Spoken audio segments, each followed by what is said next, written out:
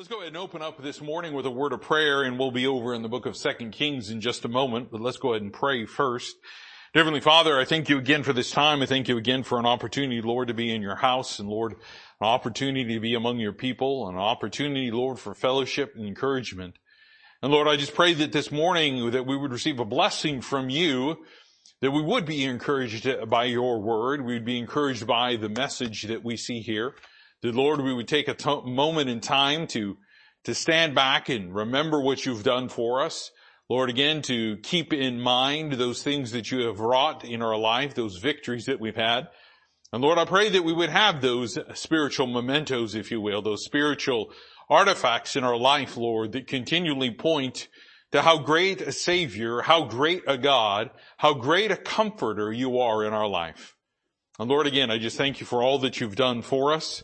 And Lord, I pray that this morning our hearts would be challenged by you and challenged by your Spirit, that we would desire to grow in you, that we would desire, Lord, to please you and honor you and be acceptable in every way, shape, and form in our Christian life. Again, Lord, I pray you'd be with me, and Lord, just give me strength this morning. Be with my words and speak through me, that this time would be honoring and pleasing unto you with all that we do. And this I ask in your Son's name, Jesus Christ. Amen. In the book of 2 Kings, I want us to turn to 2 Kings chapter 11. 2 Kings chapter 11. And if you're familiar a little bit with Scripture, you know that 2 Kings chapter 11 is a bit of a dark time in the nation of Israel's existence. We know that the kingdom has been split into two separate parts. We've gotten to the northern kingdoms of 10 tribes, the two southern kingdoms of Judah and Benjamin. And we know that very clearly that the northern kingdoms, right from the gate with Jeroboam, began to worship idols, began to worship in a religion of convenience. And we find that kingdom, that part of the nation of Israel, went through a very tumultuous time when it came to its leaders. There was assassination after assassination after assassination. There was coups. There was all sorts of stuff that took place. And all those things led it to be that there was very few people that had a long-term, if you will, heritage with that kingdom. Now with the kingdom of Judah, it continued to be the house of David. But when we find here the kingdom of Israel, those northern tribes, if you will, those ones, they went through various different ones. There was a few that had a handful of, if you will, successors from their own house. But what we find is that they just generally had this idea and this mentality of, well, you know, here comes a servant, here comes a captain, here comes somebody that's in charge, thinks that they can do better, and the next thing you know is they overthrow that king. Now that didn't fly very much over there, obviously, in the kingdom of Judah, where very clearly those things were definitely frowned upon. But what we find is in this chapter 11, we find a queen that has come in and she begins to rule in the kingdom of Judah. And she rules for a few years here. This wasn't just a short stint. This wasn't a few days. This wasn't a few months. This was several years that she comes in and she begins to reign. And we find here in verse 1, it says, "And when Athaliah, the mother of Ahaziah, saw that her son was dead, she arose and destroyed all the seed royal."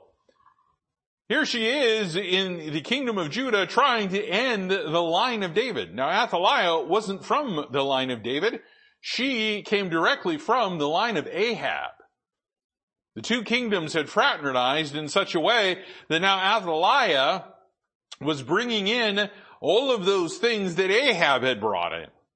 And we find here what she does. She decides she's going to go ahead and destroy all of her relatives. Such a lovely lady. In verse 2 it says, "But Jehoash, the daughter of King Joram, sister of Ahaziah, took Joash the son of Ahaziah and stole him from among the king's sons which were slain." She's killing her grandkids. Well, isn't she a lovely person? And here we go through, and what does it say? And it says they hid him and his nurse in the bedchamber from Athaliah so that he was not slain. And he was with her hid in the house of the Lord 6 years, and Athaliah did reign over the land. Now, there's a lot to be said about his upbringing and the fact that he, for those years, was brought up in the house of the Lord. He got to see everything. He got to see the temple workings. He got to see the high priests doing their things, all the sacrifices. He got an up close and personal education of what it really meant behind the scenes to worship God. That was an amazing thing that he had. But in verse 4, it says, in the 7th year of Jehoiada, sent and fetched the rulers of over hundreds with captains and the guard, and brought them to him in the house of the Lord, and made a covenant with them, and took an oath of them in the house of the Lord, and showed him the king's son. Now, the real ruler is being revealed. This boy at 7 years old is going to be made king over Judah. Youngest king. Would you trust a 7-year-old right now to rule this country? I'm going to refrain from any type of interjections at this point.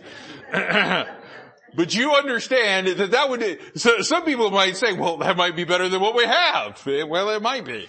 I don't know. But, when we begin to think about it, he obviously had a lot of help, though. He had, very clearly here, he had Jehoiada helping him and encouraging him all the days of his life. And he followed the Lord all the days of, the life of Jehoiada. But obviously he digressed later on and had some very, nefarious, actions that were not sanctioned in any way, shape, or form by Scripture, but were very clearly things that were sinful. But what we find with this, and I want to get to this part here as we move down a little bit further, as in verse 5 he says, and he commanded them, saying, this is the thing that ye shall do. A third part of you shall enter in on the Sabbath, shall even be keepers of the watch of the king's house. And a third part shall be at the gate of Sur, and a third part at the gate behind the guard, so that ye keep watch of the house, that it be not broken down. And 2 parts of all of you that go forth on the Sabbath, even they shall keep the watch of the king's house, of the house of the Lord, about the king. And ye shall compass the king round about, every man with his weapons in his hands, so that he cometh within ranges, let him be slain, and be ye with the king as he goeth out and as he cometh in. As the captains over the hundreds did according to all the things that Jehoiada the priest commanded, and they took every man his men that were come in on the Sabbath with them that should go out on the Sabbath, and came to Jehoiada the priest. Now I want you to understand this. These guys are his bodyguards. This 7-year-old's got a few hundred of them. These guys are meaning business too. You get too close for their comfort, their orders, kill him. Whoever gets close, he's dead. These guys they mean business. They are here for the purpose of restoring the kingdom back to what it was, to dispose of this wicked woman that was ruling here. She's brought in all sorts of abominations. She's brought in all sorts of, if you will, blood at her hands. She is very deceitful to do these things so that she will still have power. Now, in the end, obviously she dies, and you can read further on in the passage, but I want to get to verse 10 here, and I want us to see some things here. And in verse 10, it says, and the captains over hundreds did the priests give King David spears and shields that were in the temple of the Lord. Now, I want us to think about this just for a minute.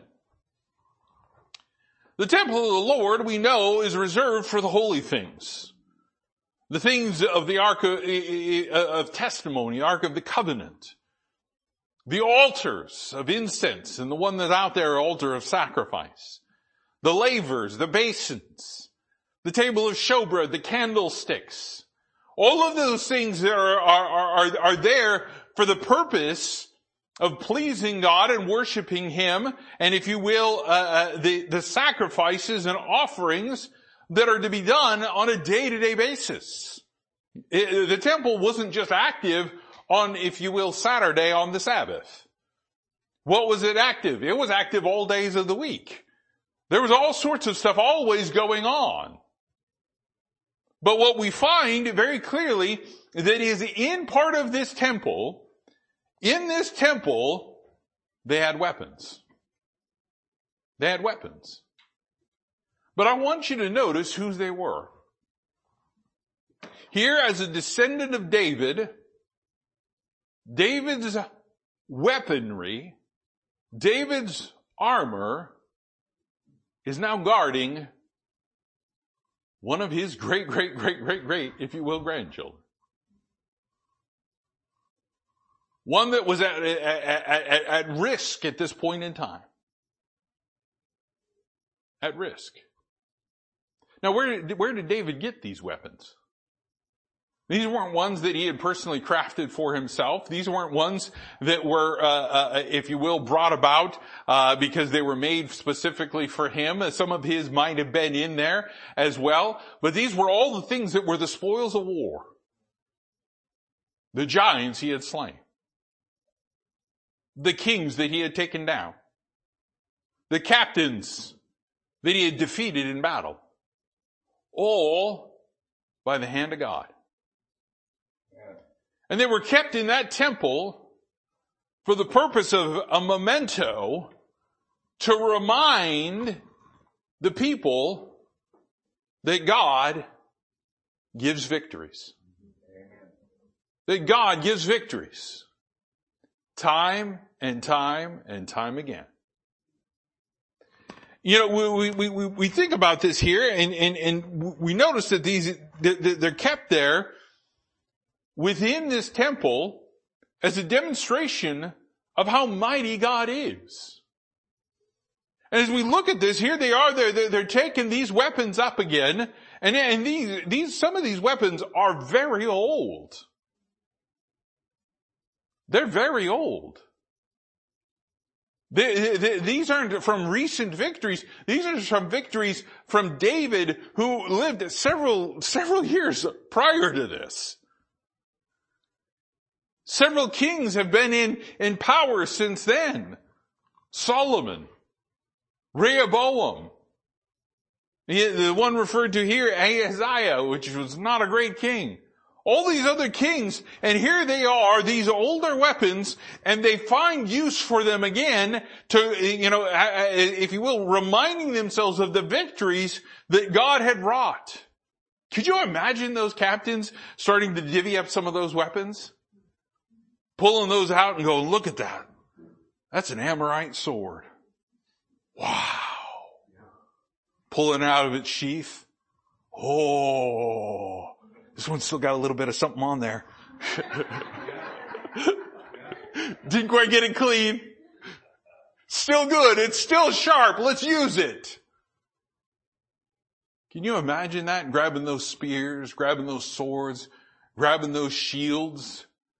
Those shields of those defeated armies, those defeated captains, those defeated kings that maybe still had some of their, if you will, emblems upon them. And here they are picking these up, and they are standing there around a king who is 7 years old, and they're standing around with all the victories that God had wrought. I want you to think about that for a minute.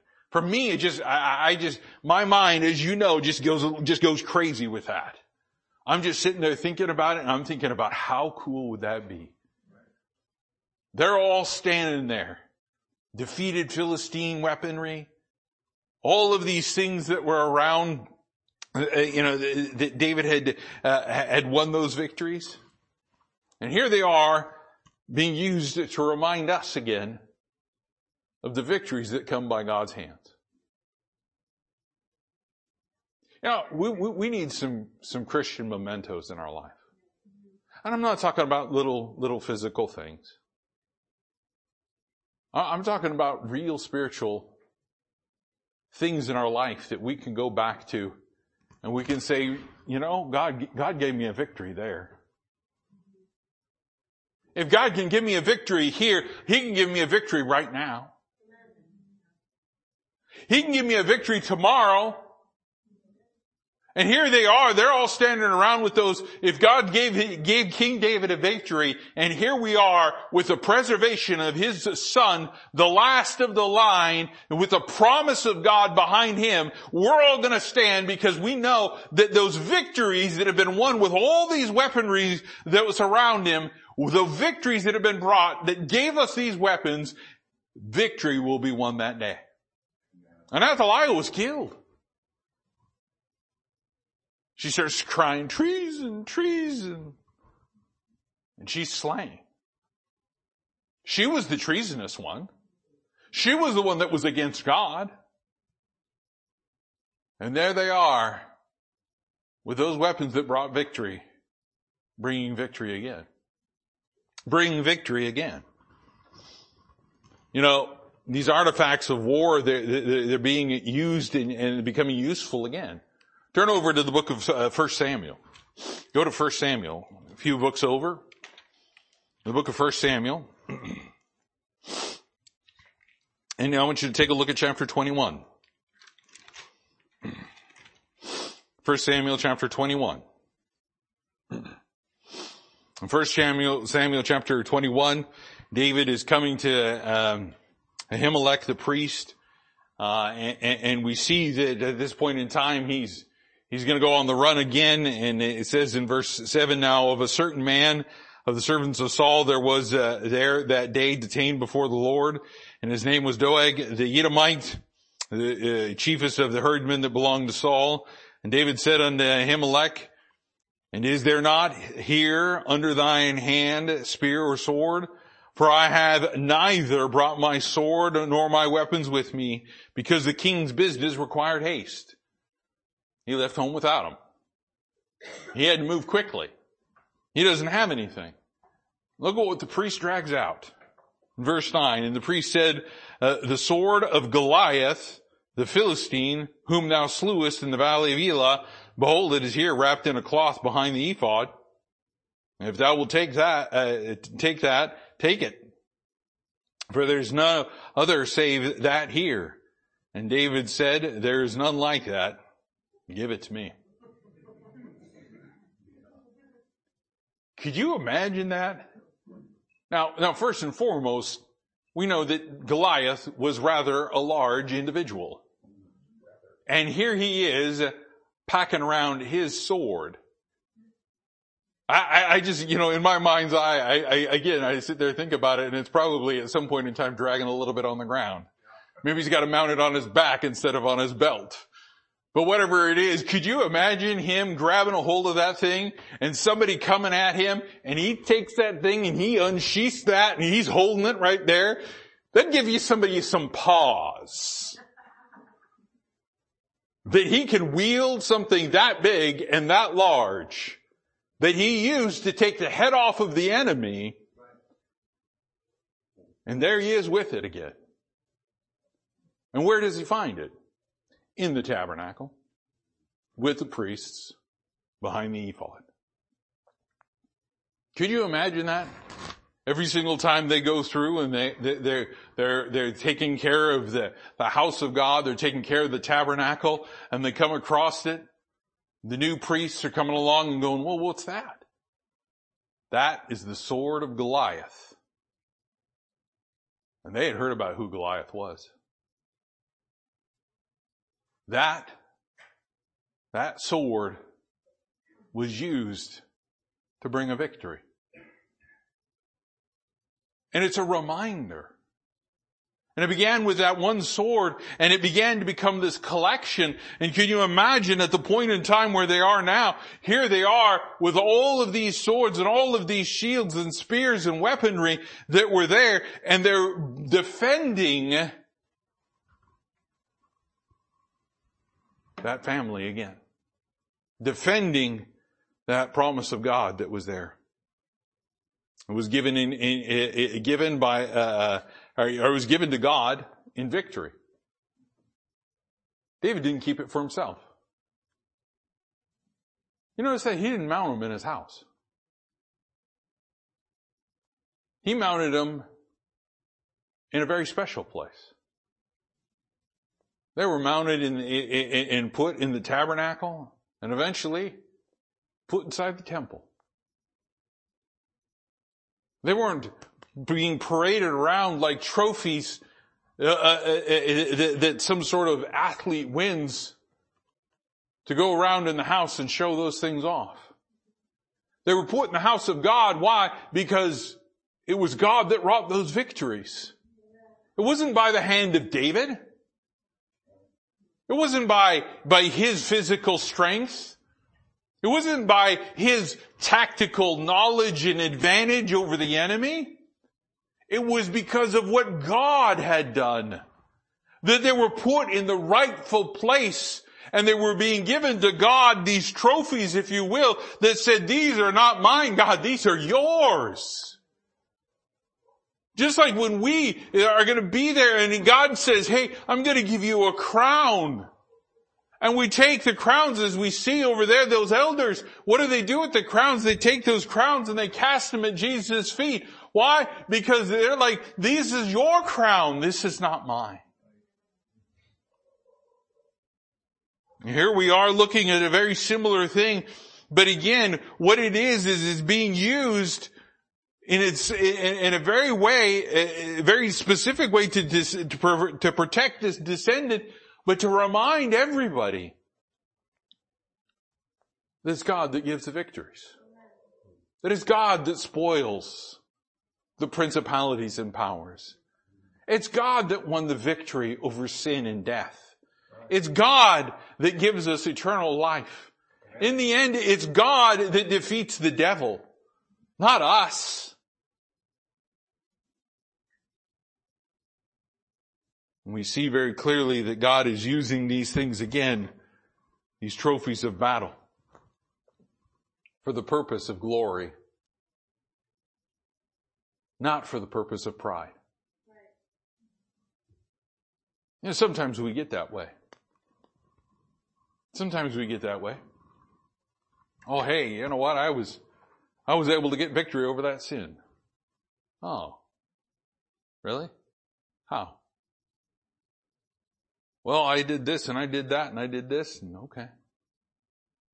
Where was God in it? Every victory that I've ever had in my entire life, I owe it all to Him. You know, just by standing here in this day right now and just realizing the victory that was won by the hand of God, just in health. Who am I kidding? Now, here I am, you know, sitting there saying, you know, well, praise God, you know, I didn't have any cancer or anything like that. Well, it probably wasn't due to the fact of me eating healthy. I mean, come on. Yeah, I've had my fair share of donuts and jelly beans and gummy bears and Cheetos and burgers and lack of vegetables and things of that nature. Doctors, all 5 of them are standing there going, well, this should have been cancer. It should have been cancer. And one guy says, I don't know how that is. And I just look at him and I say, I do. And he agreed with me. He knew it was God. He knew it was God. Who's he going to say? What's he going to say? When every single last one of them says, every single time we pull that out, that's what it is. Except you. That's God. You know what? I'm not going to sit there and boast about it and go, oh, hey, let me tell you how to do the Ken Stewart diet so you can be cancer free. No. Unless that involves eating copious amounts of jelly beans, I don't think. And avoiding green beans. But I'll tell you this, you know, that victory's God's. That's victory's God's. And when I stand back and I think about what God has done in my life and all of the things that are there, I can only go back and say that was wrought by the hand of God. It is not because of me. It is not because of my flesh. It is not because of my intellect. It is not anything but for pointing towards the Christ that saved me, my victor, my Savior, my God. That's all it is for. And it's interesting to note that in order to get those, if you will, that refreshing, that remembrance that had to occur, it went back to the tabernacle and the temple, a place of worship and sacrifice, a place of humility, a place where sin is dealt with.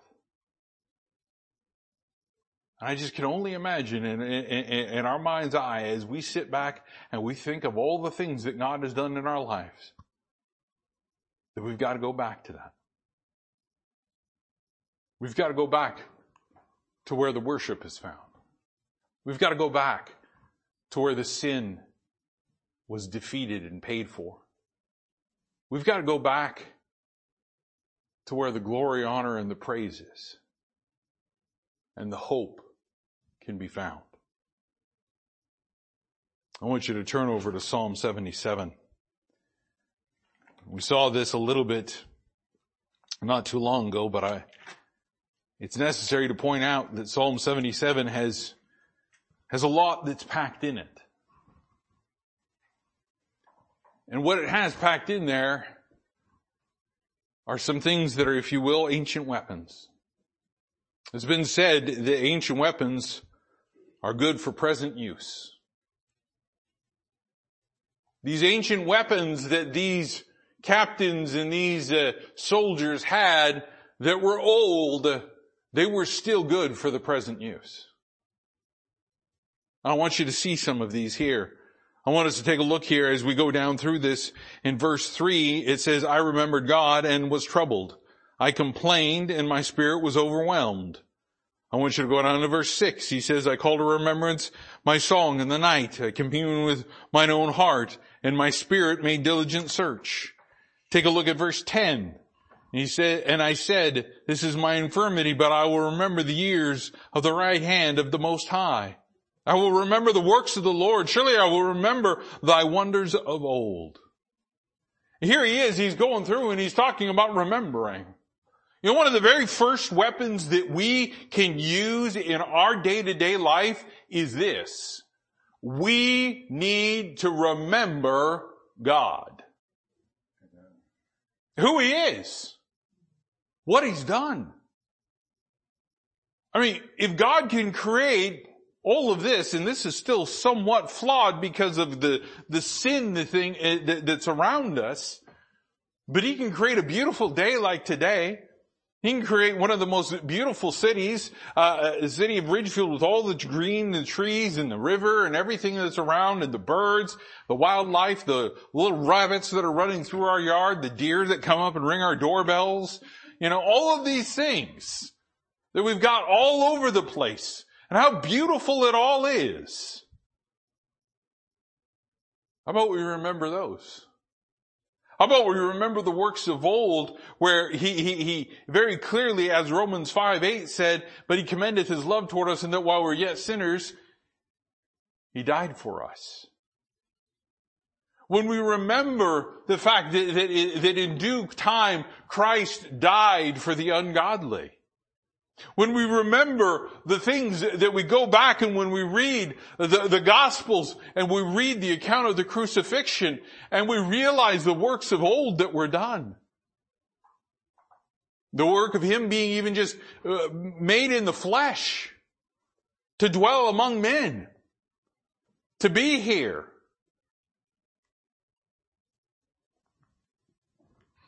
The first weapon that we see here very clearly is remembering who God is.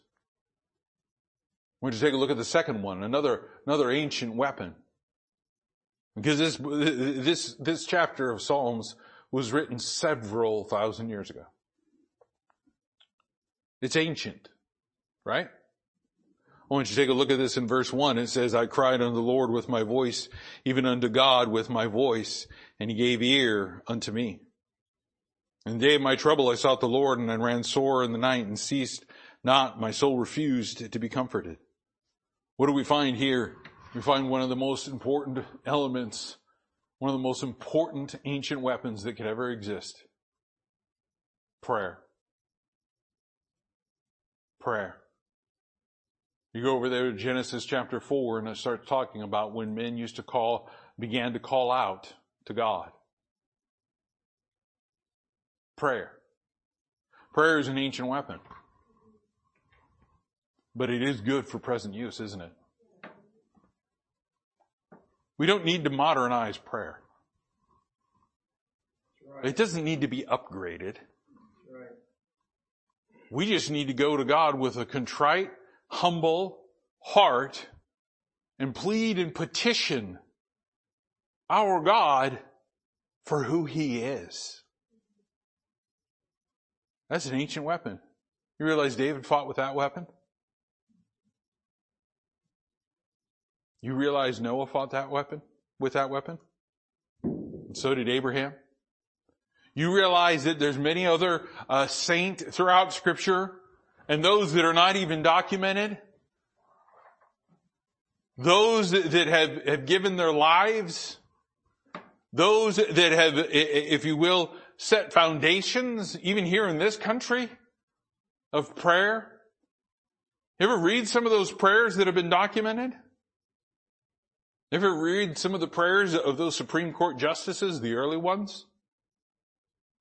They're convicting. They preach like sermons. Can you imagine that today? Oh my word. People are saying, well, there's no confidence in the Supreme Court nowadays. Well, how about if they all of a sudden all started praying and started publishing their prayers? Clutch our pearls in horror, right?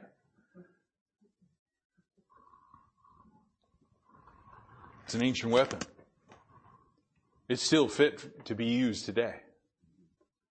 Two weapons we already see in this chapter. Just remembering God. The first part of that. There's the first weapon. The second weapon, prayer. And if you will, repeated prayer. Repeated prayer. I want you to see the third weapon. Take a look at verse 5. He says, I have considered the days of old, the years of ancient times. You know what one of the best things is, one of the best weapons that you can have is to review the past. To review the past. Let me ask you, when's the last time you sat down and you said, God, I want to start going through, and Lord, I need your help. I need your help remembering because I'm already going senile as it is. I need help remembering, Lord, what you've done for me. Amen. How about that prayer? Could you imagine the download and flood? Could you imagine that at some point in time, as you begin to sit back and reflect and think, and tears well up over what God has done for us, and what God is doing for you, and what He's done for you already, and the salvation that we have in Him, that He would save a sinner like me, that we save somebody that has done things that I don't ever want to talk about. And God said, I'll save him. I'll forgive him. I'll love him. I'll care for him. Can you imagine that? Just reviewing the past. Here the psalmist is going through some difficult times, and the things that he does in the middle of crying out to God and remembering God and going through all these things, what does he do? He sits there and he says, I'm going to consider the days of old, the years of ancient times. When's the last time we sat down and meditated on what Noah had to go through? When's the last time we sat down and we meditated on why Enoch was taken? When's the last time we considered those things that God preserved for us in this book so that we could read them. The ancient times. I'll tell you this. Remember in the past of what God has done in those victories, those mementos? It's one of the best weapons you can ever have. Because when you're facing a present day danger and a present day giant in your life, and you remember back when God defeated the giant of sin and death in your life at the cross and through the power of His resurrection, you can boldly go to God and say, God, I need another victory here. I need you, Lord. The fourth weapon I want to point out here in this passage is this. The recollection of past victories. In verse 6, he says, I call to remembrance my song in the night. I commune with mine own heart, and my spirit made diligent search. I call to remembrance my song in the night. You know what? He already had a song. Isn't it kind of interesting? We go back and do that. Look, I couldn't write a song if my life depended on it. I couldn't. But you go back and what do you find? You find when they crossed the Red Sea, and look, it wasn't some little reed sea and it wasn't some marsh somewhere. No, they crossed the Red Sea, right? Let's not discount the victories of God, all right? Let's just accept it for what it is. God defeated them. God made a mighty victory. God made an open show of a Pharaoh who rejected God, who was a murderer. Let's remember what they did. They got on the other side, and what did they do? They said, well, hey, maybe we need to run for our lives. No. What did they do? They sang. There was a song that was formed. I mean, what happens over there when victory is given to Barak, and it was given at the hand of Jael when she nailed that king's head to the floor? What did Deborah do? She sang. She sang. You know, this hymn book is filled with great hymns. This hymn book you can open up and you can find some in here that you just begin to look at. And you think about, when's the last time we remembered that song? Jesus is the sweetest name I know. Or maybe there's another one, till the storm passes by. Maybe there's another one where again, you go through and you remember these. Some of these I don't remember because I don't remember singing them. But, how about number 63? What a day that will be. You're going through a difficult time. You're going through trouble. You're facing that giant.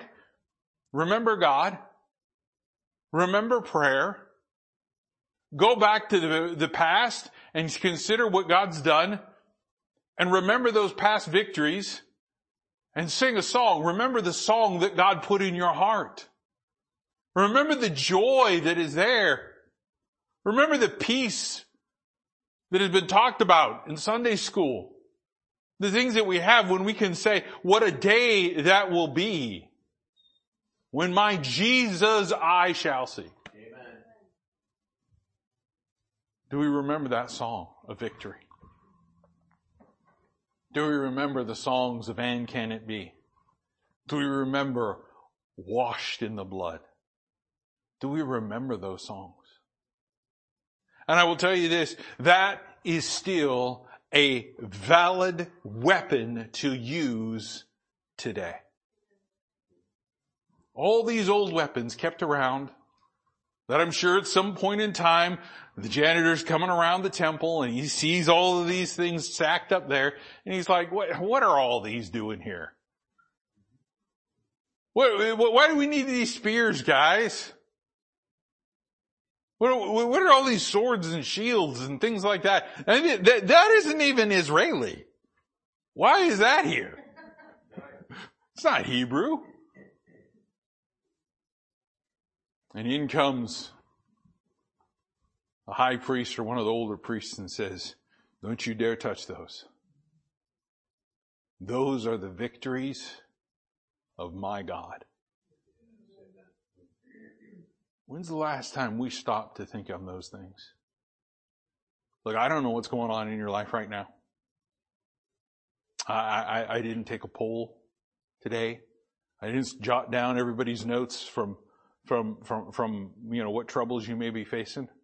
But I will tell you this, if you're facing any of the troubles that David faced, if you're facing any of the troubles that young king faced, if you're facing any of the troubles that the psalmist is facing here, pick up the ancient weapons. Pick up those things and begin to use them again in this present time. These things have been around for millennia. And what can we use them for? To please God. Over there he told, specifically in John chapter 14, he told the disciples that he was going to send the Comforter. And one of the key things that the Comforter does, that he specifically says over in verse 26, is that the Comforter, the Holy Spirit, is going to come and he's going to bring to remembrance. He's going to bring to remembrance.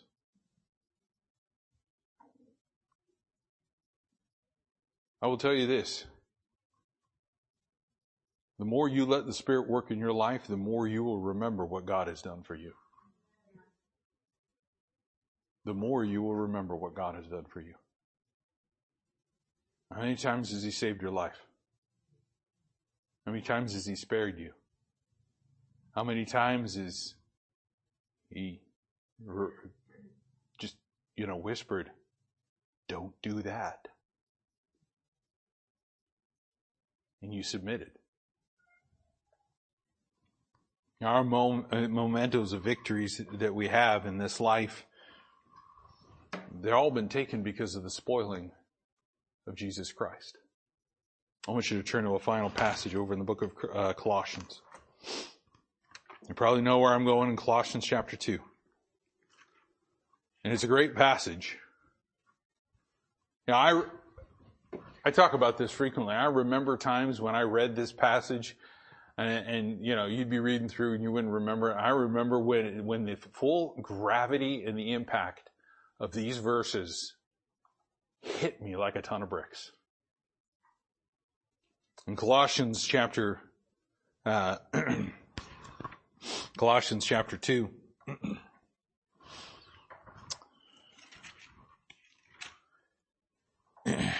here he is.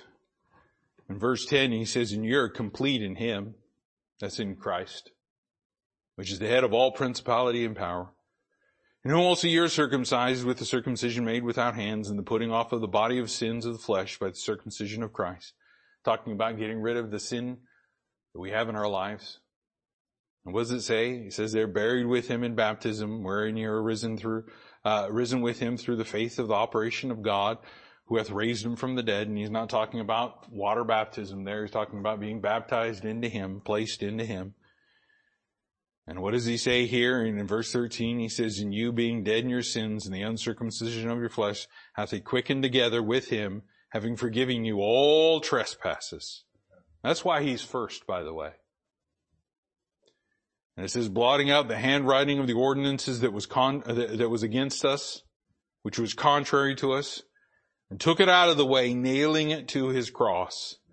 And having spoiled principalities and powers, He made a show of them openly, triumphing over them in it. There's that victory. That upon that cross, and with that empty tomb, there is victory in Christ. Amen.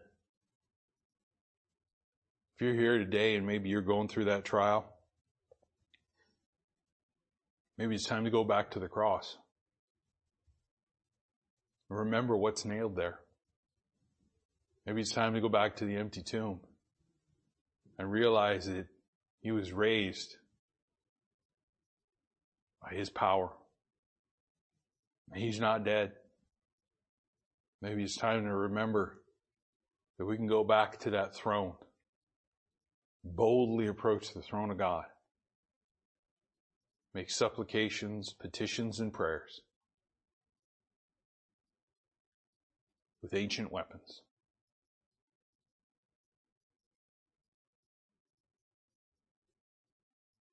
I could just, I know me being me at 7 years old, if I was surrounded by hundreds, probably angry men at this point in time, with all these cool old weapons, I probably would have been wide-eyed and smiling. You probably wouldn't have been able to wipe the smile off my face. I would have been so excited. When's the last time we got excited about the weapons that God gives us, that He brings the victories in our life with? That should bring us joy and peace. That should bring us joy and peace. Let's stand for a word of prayer. Dear Heavenly Father, I thank you again for this message, Lord, as simple as it is. And Lord, as simple as it is to go back and see how you preserved the life of a young little boy. And Lord, how you used him. Regardless of whatever the outcome was, Lord, we still can take away from that there are past victories in our life that you've given. There are mementos that we have in our life, those memories. And Lord, may those memories be found in your temple. May they be found dwelling with you in your tabernacle. Lord, may we use them as ancient weapons, Lord, to defeat the giants of the present. And Lord, again, I just thank you for all that you've done for us. And Lord, I pray that we've been encouraged and challenged this morning. That, Lord, you have led us to that point, Lord, in our Christian life where we need to be yielded to your Holy Spirit so that we will remember those things that you've done for us, that you've taught us, that are in your word. I thank you again, Lord, for all that you've done for us. May we continue to sing praises unto you, glorifying your name with our heart, Lord, is filled with that love, filled with that desire to please you and to honor you and praise you with every fiber of our being. And this I ask in your Son's name, Jesus Christ. Amen.